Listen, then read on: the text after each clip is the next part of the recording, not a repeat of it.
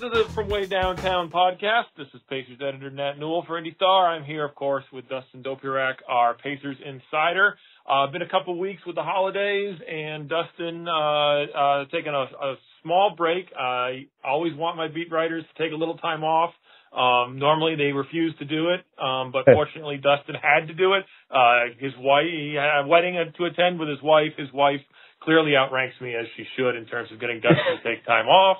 So we want to thank her for, of course, maybe you got less rest with the weddings than you did with than the beat, but I don't know. So not that, but a little bit more rest. I wasn't sitting up writing game stories, but also congratulations to Natalia and Robert. Former IndyStar reporter Natalia Contreras was the bride in question, and so a significant amount of us.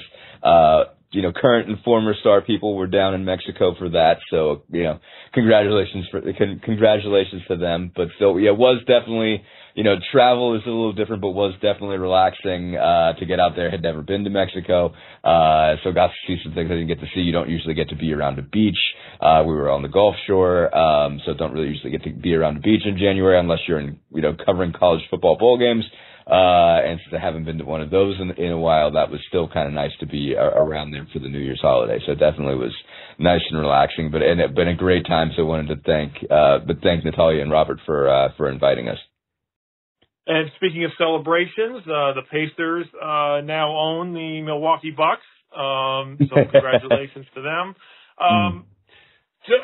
Coming into the stretch, they go Milwaukee, Atlanta, Boston. The first game was on the road, obviously. The rest are at home. Going into this 5-game stretch, I was thinking, you got to come out 2-3 with one of the wins obviously being Atlanta, but they swept the home and home with the Bucks. How big a surprise was this to you? Obviously you were, just for the record, you did not cover the game in Milwaukee. You were at the game last night. But how big a surprise was this to you to watch the Pacers win, especially last night? They win convincingly. Well, everything got a little bit less surprising as they took every step, I think, because you go from, obviously that stretch where they lose 6 out of 7 and they didn't look very, they just didn't look very good. I mean, the only win they got was Charlotte.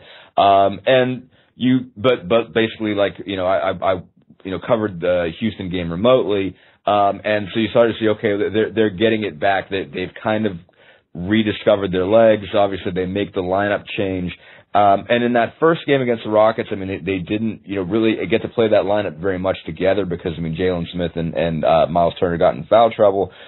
So kind of keeping those two bigs together didn't work, but then each game, I was obviously looking in box scores while I was in Mexico. I didn't have, I couldn't access my streaming service, my DirecTV from there. So I didn't see anything other than kind of highlights that they put on Twitter. And it was like, okay, well, they're obviously progressing towards something and this is working. I mean, they hold the Bulls to 104 and you're like, okay, well, there's, certainly some defensive presence being shown there.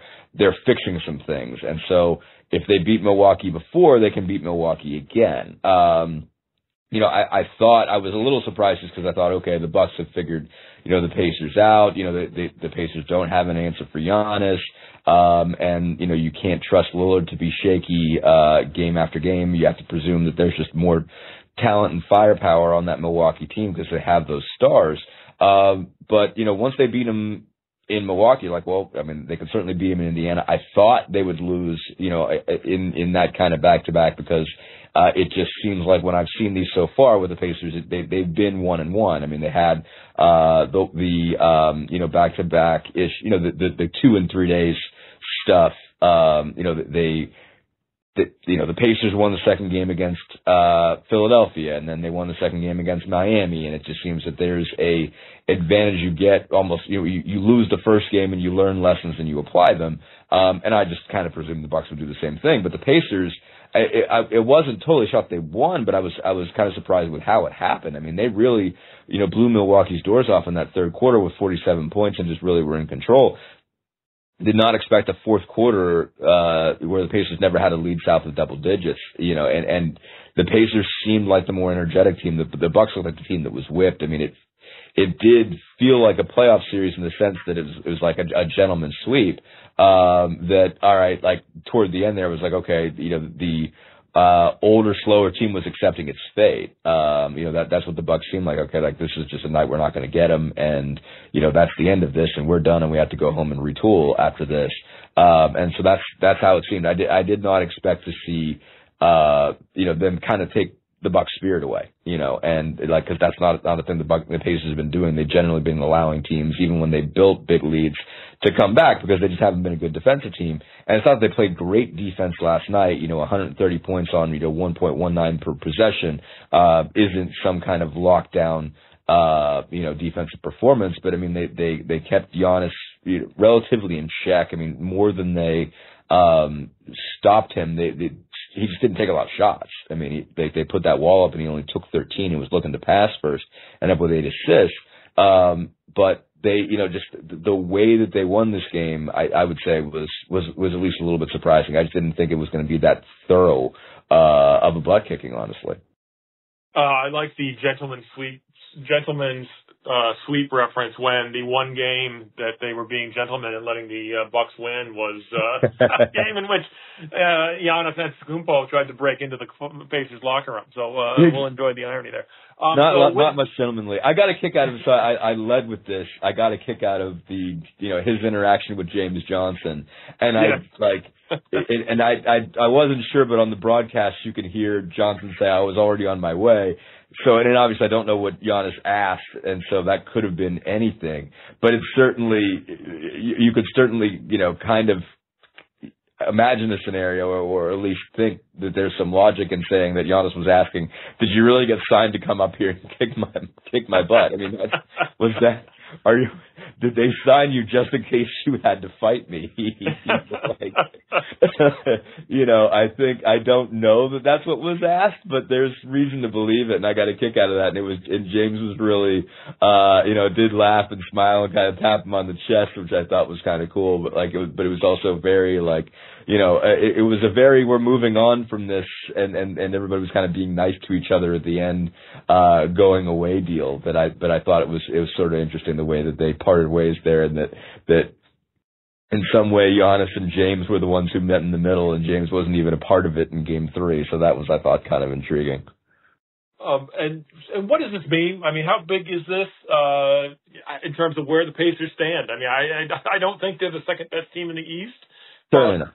But are they the fourth or the fifth? I mean, I think and again, this is Philly in some respects. It's 82 games, and I think the last podcast we did, I said they're probably a 500 team. So, just don't listen to anything I say. But how good do you think they are? Where do they rank in the and again, noting that the East is really tightly packed, and sure, there isn't much difference between fourth and seventh or whatever it is. Fourth and eighth, yeah, and I think I guess that's the biggest thing.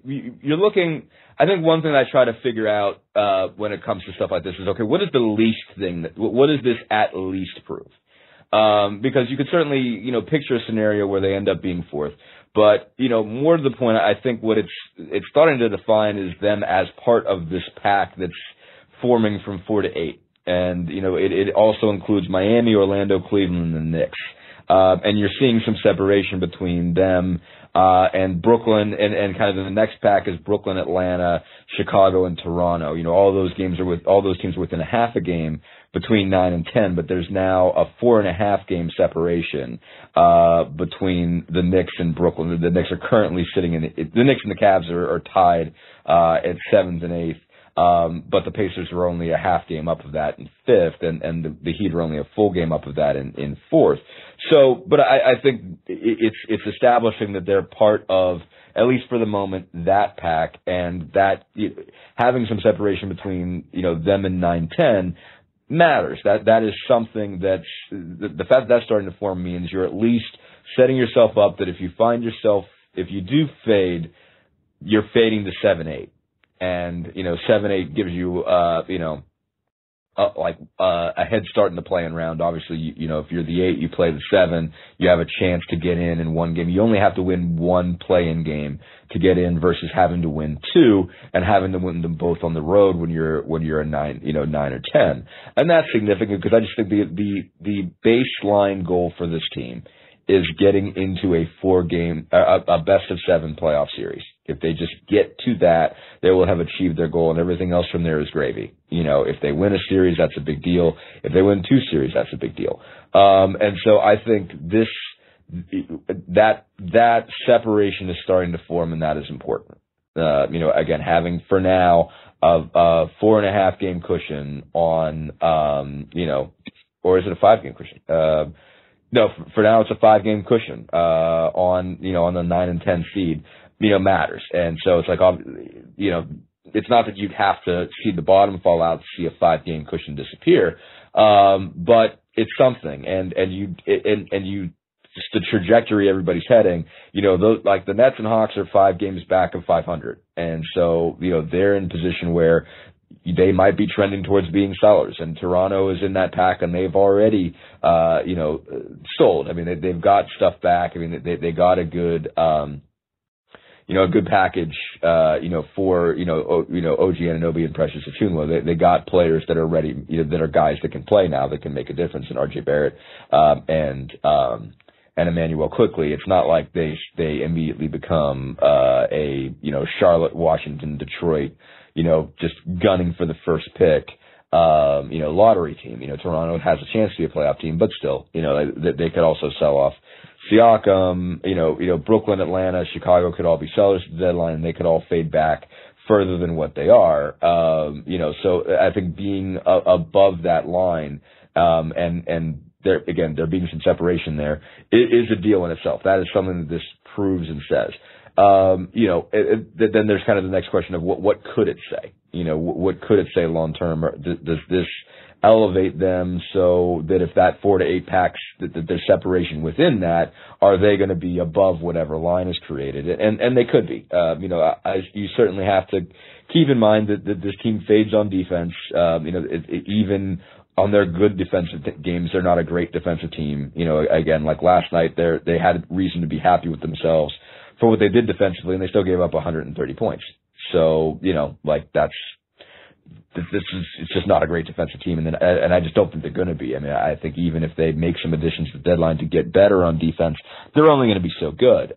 So they're still vulnerable to some slumps, to some bad stretches. But again, it matters that they reasserted themselves. It matters that, when they dropped 6 out of 7, they hit 500, but they didn't go below it.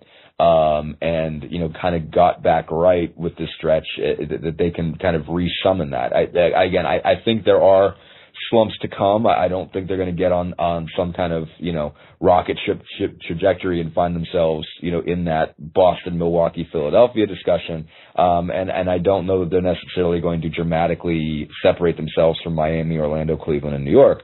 But if they're going to be a part of that, then then that hits their goal. And I think they are closer, now to being that. But what I also think it says is, if they catch Milwaukee in a playoff series, if they end up, say, with the 7 and Milwaukee's the 2, or if they're the 6 and Milwaukee's the 3, they could win it. They could win it. They could take 4 out of 7. That doesn't guarantee that they will, but they're certainly going to go in with that, with some level of confidence and believing that, it's not a foregone conclusion that they're going down. Milwaukee just lost to Miami, last year in a best of 7 series. They're vulnerable. And so I think it would give them confidence that if they get in the playoffs, and whether, in some way, shape, or form get lined up against Milwaukee, they got to believe that they have a chance to take that thing. And that confidence will be there. That they're not going to play each other between now, and April. And if they meet up in April or early May, there's a chance there that they could pull off the upset, and they have reason to believe that they can. What do you think? How important are these 2 Boston games? They play Atlanta on Friday. They got Boston Saturday and Monday. I can overlook the Atlanta game. The Pacers can't. But how important do they need a split here? Or again, it's 82 games. How much does it matter? What are your thoughts on how important these next, the 2 games against Boston are? There's a little bit of gravy, I think. Atlanta is important. In a manner of speaking, Atlanta is more important. I mean, Halliburton made a point of, mentioning last night, he was kind of asked about what it means to take down a team like this, and he did say, we've got up for these games, and that's an issue with being a young team. Is obviously his words, not mine. To clarify, but he said, we're a young team and we tend to get up for teams like Boston and Milwaukee and stuff like that, and we need to do a better job of proving that we're not going to slip when it comes to teams that aren't that. And so Atlanta certainly isn't the Washington Wizards. That's not, they're not going to have the same problem they had in that game where it's like, well, we should rip this team. Atlanta is a team that gave them, everything they could handle the last time they played, when it was, I think, 157-152 in a totally wild game. So they know, obviously, that there's firepower over there that they've got to be concerned about. So, I mean, there's obviously reason to say, like, hey, you have no earthly reason to overlook this team. They have Trae Young, they have DeJounte Murray, they have Jaden Johnson, they have dudes. Don't think suddenly that you're above them, because you're not. But they still just beat Milwaukee, and they just beat the Knicks before that. Like, this team does get that kind of success in its head from time to time. That has certainly happened. So it is important for them to maintain and be able to win a game like that at home, and sort of prove that they're not going to, get up in their, get up in their own heads and think, oh, we just beat, Milwaukee, took 2 from Milwaukee. Now let's go take 2 from Boston and totally forget about this game, on Friday. So that is important. But I think if they get drilled twice against Boston, that's not a big deal. And any game that they get, if they win 1 out of 2, it's a big, it helps. They can, I think, with what they've done already, they can live with losing both to Boston. But if they get 1, it's a deal. I mean, the Celtics are separating themselves from everybody else. They're 2.5 up on Milwaukee now. I think they're the best team in the East. I think they're probably the most talented team in the NBA overall. I don't know. We certainly you still have to look at Denver as the class, even though they're it's currently in 3rd in the West and a game back in Minnesota, and I think what are they? And tied with Oklahoma City over there. You still have to look at Denver as the team because they're defending champs. They've been there, they've won.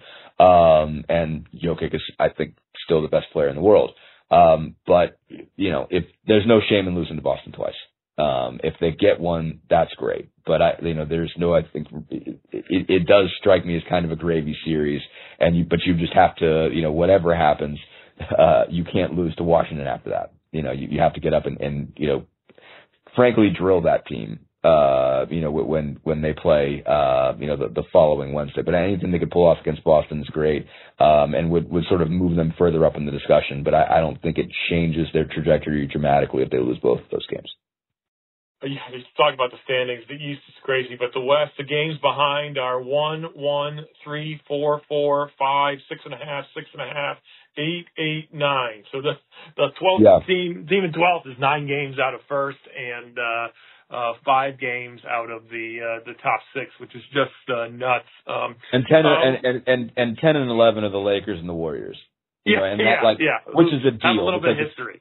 Yeah, and have a little bit of history, have a lot of money, have, arguably, you could go so far as to say the 2 most recognizable players in the NBA. They have no intention of fading. 9, 10, 11 is, Phoenix, Lakers, Warriors. So Durant, LeBron, Curry. They're not giving up. They are not going to say, well, this ain't our year. Let's fade back and go to the lottery. They're going to make deadline pushes if they can make them. Obviously, it's not easy for those teams to make deadline, deals because of all the degree to which they're over the apron. But they're going to make a push. And so it's not like where like Brooklyn, Chicago, Atlanta, Toronto might just decide to fade out. The Suns, Lakers, and Warriors will not. Utah might behind them. Utah, might say, let's see what we can get for Lauri Markkanen and just take a dive here. But the Lakers and Phoenix and Golden State will not. They're going to try to make a push, and that's going to make the West really interesting because those young up and comers, the T-Wolves, the Thunder, the Kings, the Pelicans, don't plan on fading either. Nor do the Houston Rockets. I mean, that's a team that's made a giant leap. Might be the most improved team in the league. So that's going to be, the West is going to be wild. And I don't think Memphis is going to quit. I think they got, with Morant back, they could get themselves back in that. What are they? They're back a bunch of games. They're 4.5 back of that pack, but I wouldn't be surprised to see, Memphis be, at least part of the discussion based on the way that certainly based on the way that I saw them play against the Pacers. So the West is going to be nuts. I mean, this is a total aside. But, considering, where all those teams are and where all those franchises are, more to the point, there is no reason for anybody from 1 to 11 to back off. I wasn't going to go here yet, but we will, since we're sort of talking about it with the trade market and things like that. And you brought up the Knicks Raptors trade. What does to me, Anunoby going to the Knicks, I think certainly the Pacers could have offered a better package by including Mathurin. I would think that Mathurin is a better choice than Quickly in most people's eyes. And they didn't, which likely means either Anunoby wouldn't commit to signing long-term with the Pacers. Perhaps he wouldn't commit to signing long-term with anyone. You're not giving Mathurin up without getting someone long-term, certainly. The other big name you hear out there is from Toronto is obviously Pascal Siakam. Mark Stein, I believe, reported that Siakam's not going to sign a long-term contract with anyone, which changes the math around a deal for him. And to me, thinking, if you're not getting him long-term, if you're only getting him for February, March playoff run, you're not giving up Mathurin for him. You're not giving up a bunch of, you're not giving up a lot of assets for a guy who's only going to be with you for 2.5 months. Would you give up would you trade Isaiah Jackson straight up for Pascal Siakam? I don't know if Toronto would do that, but that might be the best offer they get if he's not signing anywhere long term. But would you give him up to get Siakam for a playoff run? Yeah. And I've been really impressed by what Isaiah Jackson's done, but I don't think that would move. I want to push back a little bit on the premise just because you said, okay, well, the Pacers probably could have put together a better package for OG. And I do think, and I know he gets ragged on a little bit, but I do think Barrett was a significant piece of that. And I think it was, like you're talking about two guys in Quickly and Barrett that are around, I don't know if I'm looking at Barrett's basketball reference page right now. He's still 23. He was a top 3 pick, All-American, is a guy who still scores a bunch. I know he's not necessarily, I think a lot of guys look at it and say that a lot of people look at him and say there's some empty points there, cause he's, a high volume guy, shooting 42.5 from the field, which isn't a great figure for a guy that's that high volume, and 33.6 from 3. But he's averaging 18.1 a game. This year he's been above, I think he's 16.5 in the 2 games since, but he's been above 17 throughout his career. He's a guy that can put the ball in the bucket, and he's a Canada guy. He's a Toronto guy. There's some value there. And so that's still a really good young player. And so if you think Mathurin might be better than Quickly, but you would have to give them 2 guys of Mathurin's caliber to be able to pride OG. If that's what they're saying, that the price was Barrett and Quickly in a pick, Barrett and Quickly are 2 really good players. So you wouldn't just be giving up Mathurin. You'd have to be giving up somebody else that's young and talented. That would have been a pretty high price. Now, I don't know who the second guy is. Maybe Turner, maybe gets you there. Maybe Neesmith gets you there, but that might be a stretch, honestly. It's probably Nembhard. My point is more if they wanted to make a trade for Anunoby, given what the Knicks gave up, the Pacers could have done it. Not probably. My point is, I don't think it's a sure thing. I think that's a good package. I think Toronto was happy with what they got. That's kind of. I think they had targets there.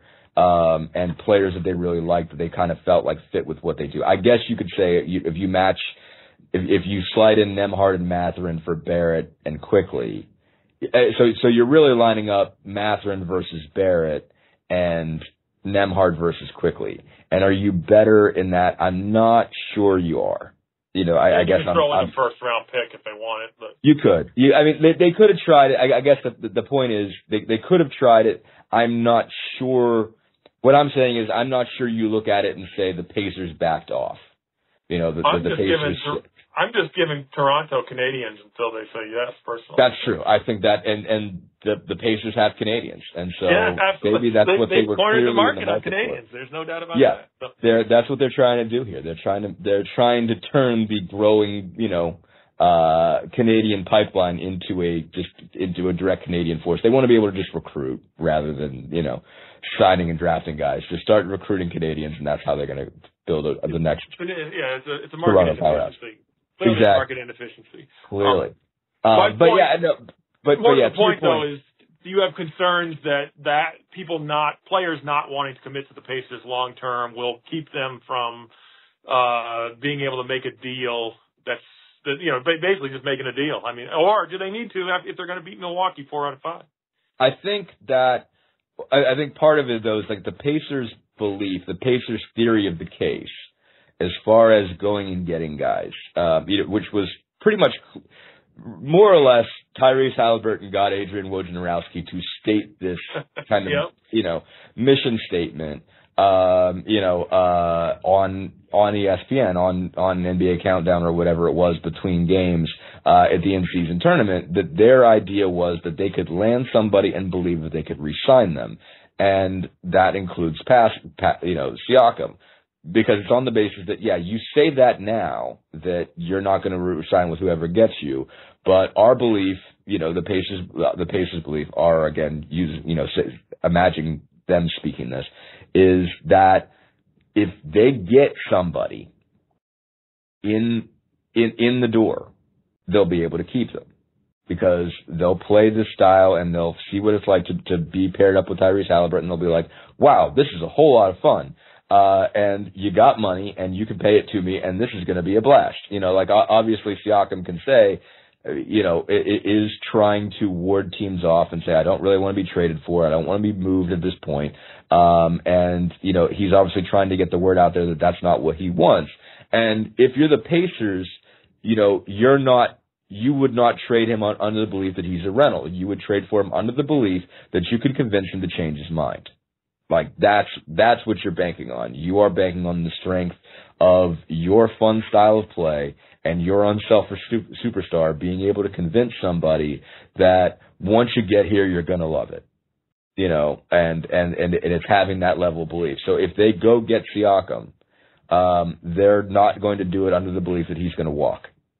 They are convincing themselves that they will be able to keep him. And so that I think is the thing. Now they might back off on the sense that, okay, this guy's putting out very clear signals that he doesn't want to stay. It's not worth the risk of what the price tag is going to be. Maybe we'll be able to get him to stay, but if we're wrong, it's not worth the risk. But if my point is, if they get him, if they do go all out and get him, it is, you have to judge that on the basis that the statement they're making is they believe they can keep him. I don't think to me, I don't go all out for him for that reason. I don't either. I would be risk averse with it, but if they're doing it, so it does ultimately just sort of change the calculus. It says, okay, what. And part of it in that case is that, Siakam going out and doing that lowers the price tag because he's saying, okay, you're not going to get to keep me, so I am a rental, and it's telling the Raptors that they can charge less, that they can't charge as much as they would like to. So if they decide that they want to move him, if they don't believe they have any chance of re-signing him, or if they don't want to, if they really want to part from him that badly to clear up the cap space, then, they're in a position basically that they can't demand as much. And if it is somebody like an Isaiah Jackson, if that's all it's going to take, I kind of feel like you have to do it. Because I think in that case it's worth the risk. If you're being asked for Benedict Mathurin and you think it's a risk, you think it's that big a risk to get him. If you are being asked for Mathurin and Nembhard, then no, you probably don't do it. You don't trade away guys that are in their 20s for a guy that's in his 30s, because you're not making a title push, this year. Even if you get Siakam, I don't think you're there. You still don't have what Boston has. You still don't have that kind of firepower. Right. So, if you're not in a position where you can gun for a title, you don't want to make a risk on what could be a rental. But if you believe you can trade it's weird with the Pacers, and we can get into this too, because it's just starters versus rotational players. Like, it's not even a distinction that really makes sense for you right now. But if you're trading a guy that you don't see as a pillar, then I don't think that's undoable. Again, I think Isaiah Jackson's a really good player. I think Isaiah Jackson is who he's going to be. He's going to improve. I think he's going to be a better player, but ultimately he's a high energy guy who's, not going to shoot threes, not going to be a center that you build your offense around, but is going to, dunk lobs, rebound, and block shots. That like he's going to be your guy as a 6'9", long-limbed, skinny, high-leaping player for a long time. I think he's got a chance to spend a long time in the league and be that type of guy. But, even though there may not be a ceiling on how high he leaps, I think there's a ceiling on who he is as a player. He's not going to be Jokic or Embiid. Like, that's not what he's not on that track. So and he's not on the Siakam track. So frankly, if you move him, and you put yourself in a position that you can win an Eastern Conference series, and get yourself at least in the semis and maybe even in the finals, in the ECF, it might be worth it for a guy that's sort of on the low end of your current rotation. But you can't move a pillar for him. You can't move a Mathurin. You can't even move a Nembhard, who I still think they see, because of his defense, as a really key piece, or a Nesmith. I don't think you can move one of those guys. And I don't think you can necessarily move a Jarris Walker either, because I still think they have a lot of belief in what he can be. But, a guy like Jackson, where I think he's getting better all the time. I think he's a really good player. And I think he can be a really good player for them for a long time and matter for them, but he's not going to be, I don't think he's going to be their starting five-man. I think he's going to be a really, really good backup five for a long time. But I don't know if he's ever going to be their starter. So, their whole year starter. So I do think you can make that move and take that gamble and believe you can get more than 1 year out of Pascal Siakam.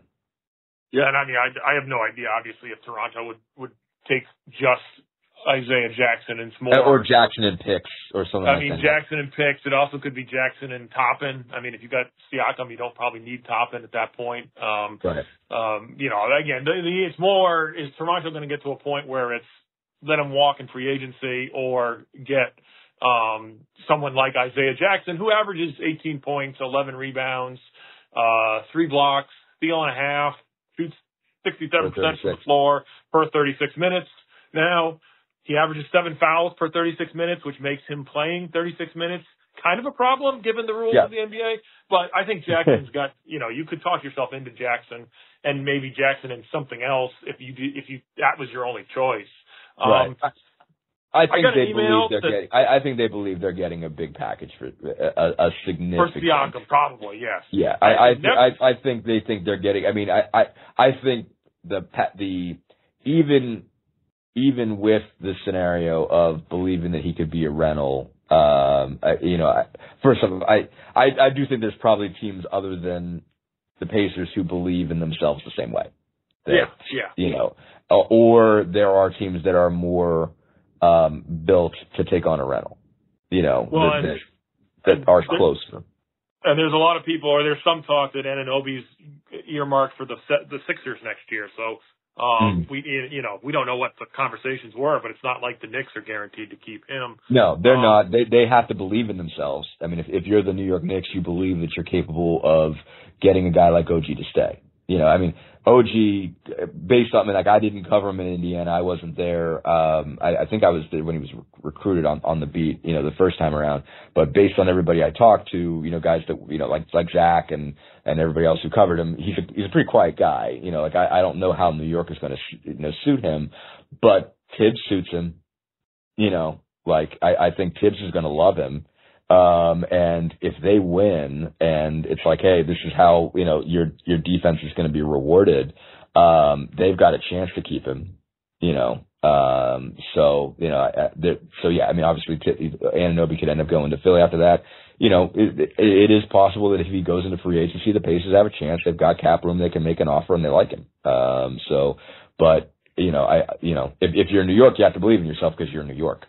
Yes, I think New York has a slight advantage over Indianapolis in the eyes of many people. But yes, I got an email. I'm sure you get them too about, here are the odds of this guy going there. The Pacers were number 2 for Jordan Clarkson, which makes zero sense to me. In that none Clarkson's whatsoever. a volume scorer who doesn't shoot threes particularly well, but he shoots them a lot. And I don't want to put. I mean, he can feed 5 assists a game, so he does. He does more than just shoot the ball. But the Pacers got that, so I have zero idea why they would trade for Jordan Clarkson. Lauri Markkanen makes some sense, but after that, I don't even know who is out there that that's available. Yeah, no, I think there are still, and that's the thing with this point in the year is you're still waiting to see who the sellers are. And so if you're looking down the road here, so you got to look at Brooklyn. Presume everybody in Charlotte, Washington, and Detroit is, okay, that's not true. Detroit obviously has its sort of young pillars that they have to believe in. But, you look at, Brooklyn, Atlanta, Chicago, Toronto, you have to consider anybody that's, at least nearing the end of their contract, is available. And so, you obviously like Siakam and previously OG in Toronto. They, I think, obviously consider Scotty Barnes to be a pillar going forward, so he's off the table. Look at Chicago, I think LaVine, but I don't think LaVine necessarily fits the Pacers, and they're going to have to ask a pretty high price for LaVine. If Atlanta fades, a Murray maybe, or somebody like that. Obviously, they moved on from John Collins earlier this year. I don't know what Murray's deal is. I don't know how he fits with the Pacers either necessarily. I mean, he's a versatile guy, but the Pacers got wings coming out of their ears, which we're going to talk about in a moment. They do. Mm-hmm. And so I don't know. I got nothing against. They need a big wing. They need a big a 4 wing rather than a 2-3 wing. Obviously they have plenty of 2-3 wings. They could use a 4. Like if Brooklyn fades out, what have they got? You kind of have to remind yourself who's on Brooklyn. After their just sort of last year, deal. And they re-signed Cam Johnson, so that's a guy that wouldn't be available. Claxton, but I don't know what the deal is. Yeah, like Claxton doesn't really fit. You've already got, if you've got Isaiah Jackson, what do you need? What do you need Nick Claxton for? Can you foresee a scenario in which does Mikal Bridges fit? That feels like a little bit of a reach to me. That the Nets would want to move on from him. What's his contract status here? Let's see. Like that'd be a guy that you'd certainly if you're the Pacers, you'd want him. I don't know if Brooklyn's, looking to move on from him or not, or, if the bottom would have to fall out, for them to start looking in that direction. I mean, he's under contract for, 2 more seasons for 2024-25 and 2025-26, beyond this, and they're paying him, 23.3 and 24.9, which isn't a bad deal, as far as being able to maintain him. So Brooklyn would have to decide that it's, willing to just go away. But they also don't have their own pick, so I don't think they're. I mean, again, not to say that they wouldn't trade Bridges in the right deal, but I don't. I don't know that makes a ton of sense. He's also a wing with. I mean, you wouldn't turn down Mikal Bridges, but he's not exactly a perfect fit either. So no, he's not a perfect fit. He's not big and he's not quite big enough for what you're looking for. He's 6'6". You want 6'8", 6'9", at that position. And so, yeah, I mean, at this point, you're not sure what's really available. You know, Siakam fits, Jeremy Grant. Right. Yeah. But he just re-signed. If you're Portland, are you willing to move on from a guy that you just gave a whole lot of money to? He's averaging 3.8 rebounds a game. How's that possible? That is wild to consider. But you saw how he played when the Trailblazers were in Philly. He was, or not in Philly, in Indianapolis. I mean, he was, operating as the lead guard. Even though he's a big wing, size-wise, I mean, he was operating as a lead guard. So Ayton's doing a lot of the rebounding over there. And it's just kind of a generally messy scenario. But, I mean, I think, you're still on the lookout for them, but you don't know who's going to shake loose at this point. Obviously, Siakam's been the obvious target for a long period, but, you don't know who else is going to be someone worth looking at. And they might go something smaller, as far as name is concerned. Like a guy on par with Jay Crowder, in terms of what he was last year. You wouldn't be surprised if they look cheaper, and look for a guy like that. I don't know who that would be. Like, obviously Markkanen, I think Markkanen is just going to cost a whole lot. Yeah, I would think so too. I don't think you're getting Markkanen without parting with Mathurin. And multiple first-round picks, or Mathurin and Nembhard and picks, and that's a lot. I mean, Orlando's got a lot of big guys. But I don't know. Are they going to trade with a team they're competing directly with? Do you want to take a chance on Jonathan Isaac? Probably not. Wendell Carter, but I don't know if they want to deal him, given that he's better than he's shown this year because he's coming back from injury. And then Hield would be a great fit for Orlando. I just don't know if a Carter Hield trade makes any sense for anyone for Orlando. So there's not an obvious. I mean, I think they have a lot of these big wings, but they play them together. You have Banchero and Wagner are similar, but Banchero's obviously bigger, but like. You're building your team around Banchero and Wagner, so these guys aren't movable. Much as you might like to bring Gary Harris home, I don't know that he makes any sense. Same skills they already got, basically. Yeah, exactly. So there's not a clear move there. So it's hard to say. I mean, the market's does not seem to be that deep right now. Obviously, again, things can change between now and February. Other teams can fade. There might, I think, to your point, looking at Orlando, I mean, maybe somebody like the Lakers in the West might need something different and might be willing to part with some length to get, some shooters. And so, are the Lakers that team? Probably not. I don't think they're giving up a Jared Vanderbilt to get a Buddy Hield, which I think if you're the Pacers, you would love to have, but I don't think that's going to work necessarily. So does Hachimura excite you? Not really. Right, and I don't know if they would deal him either. I mean, I do think they got better last year because they got those guys, because they got Hachimura and because they got Vanderbilt. As much as they still need shooting, I think that that wing size and having additional defenders, still is kind of a pillar for them. And so I don't know if it's a strength that you want to lessen. If you're the Pacers, you would take Hachimura, and if they want Hield, you'd give it to them. I don't think that's. I wouldn't, that wouldn't surprise me at all. But I don't know that works for the Lakers. So all right, well, we'll wrap up with a talk about the Pacers lineups, which has been interesting. It's something we've talked about all year, and it's been. They've moved guys around, even though I'm not sure they really.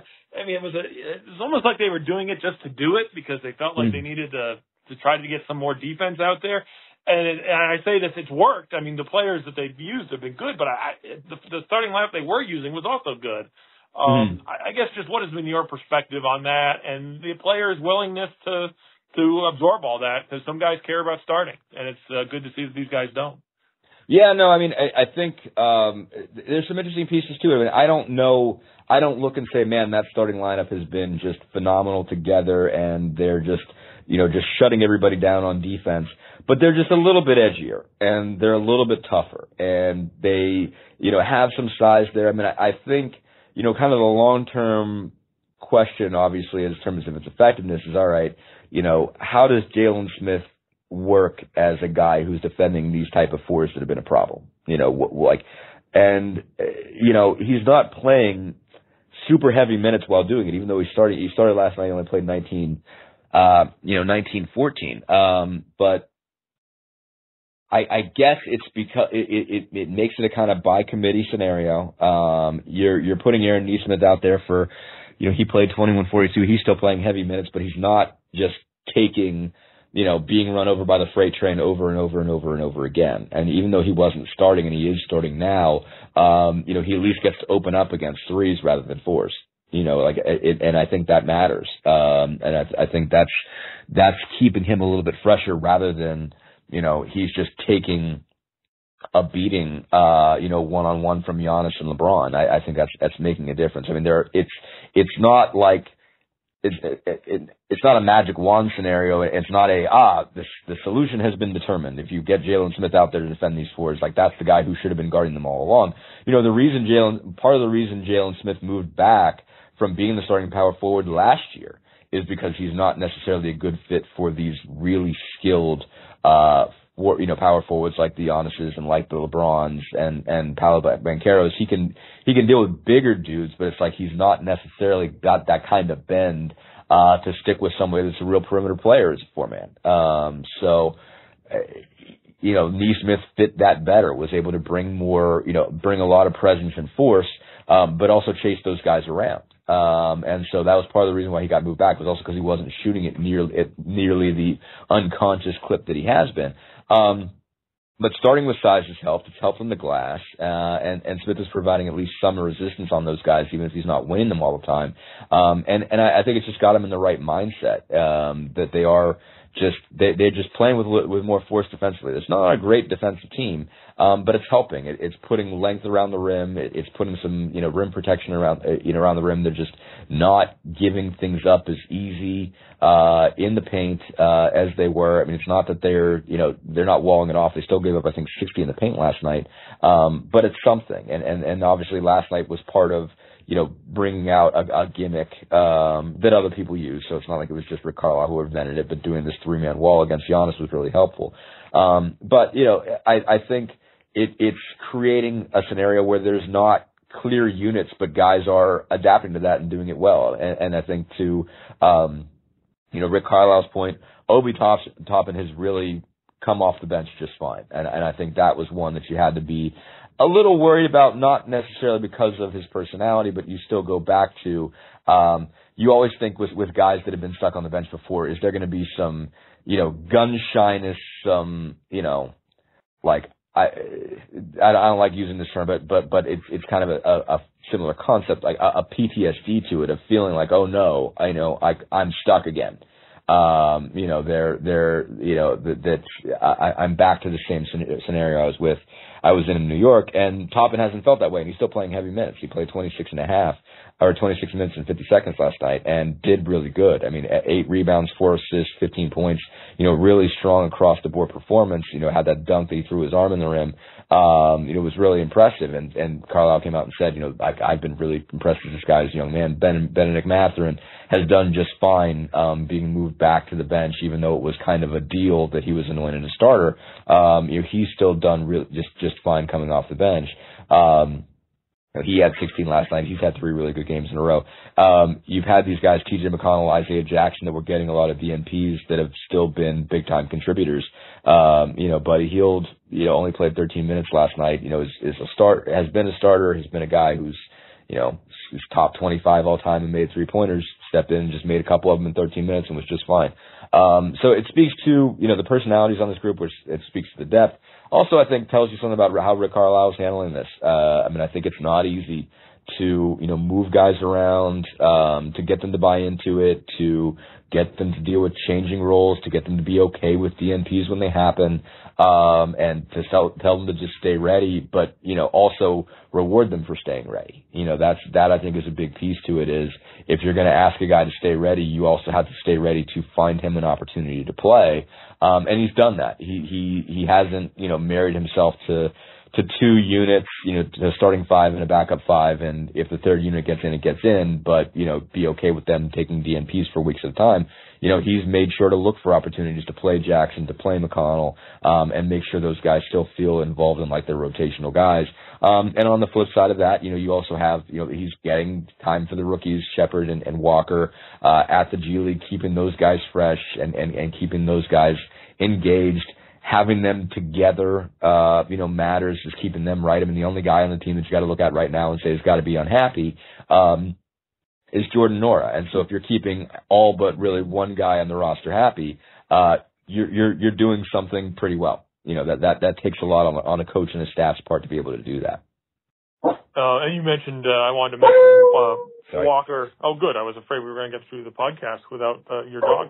Exactly. Maxine had a lot of thoughts that she was sleeping without sharing. She was waiting for the lineup talk. But I'm going to go away from the lineup talk because I wanted to bring this up, and we're going long here. But you hear some people just sort of make Jarris Walker a throw-in in trades, like, oh, they can trade him and what and Mathurin. And given what he's done at the G League, I don't think you can do that. And the bigger question for me is, at what point do you need to find time for him in the NBA? And maybe you don't need to do that this year just because he's a rookie. But what are your thoughts on where Walker is at this point?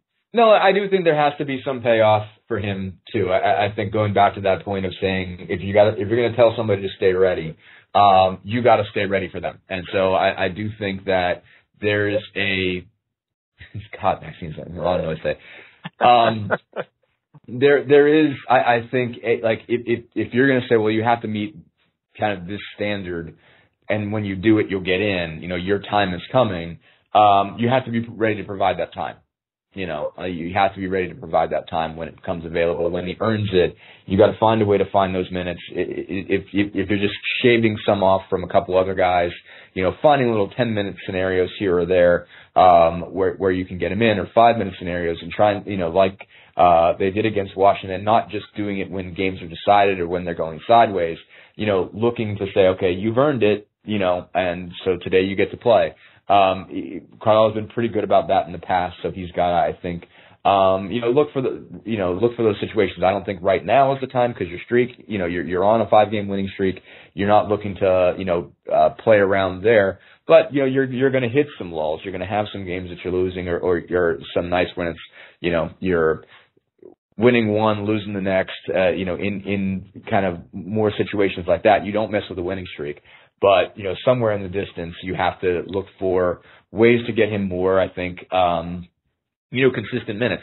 Doesn't have to be a ton. Doesn't have to be 20 a game. He doesn't have to become part of the constant rotation. But there just has to be, I think, a reward. I think that's the basis on which, Rick Carlisle is operating. That, you got to be honest with guys. And if you're going to say stuff like your time is coming, and then you see improvement in a guy getting better, you got to reward him. He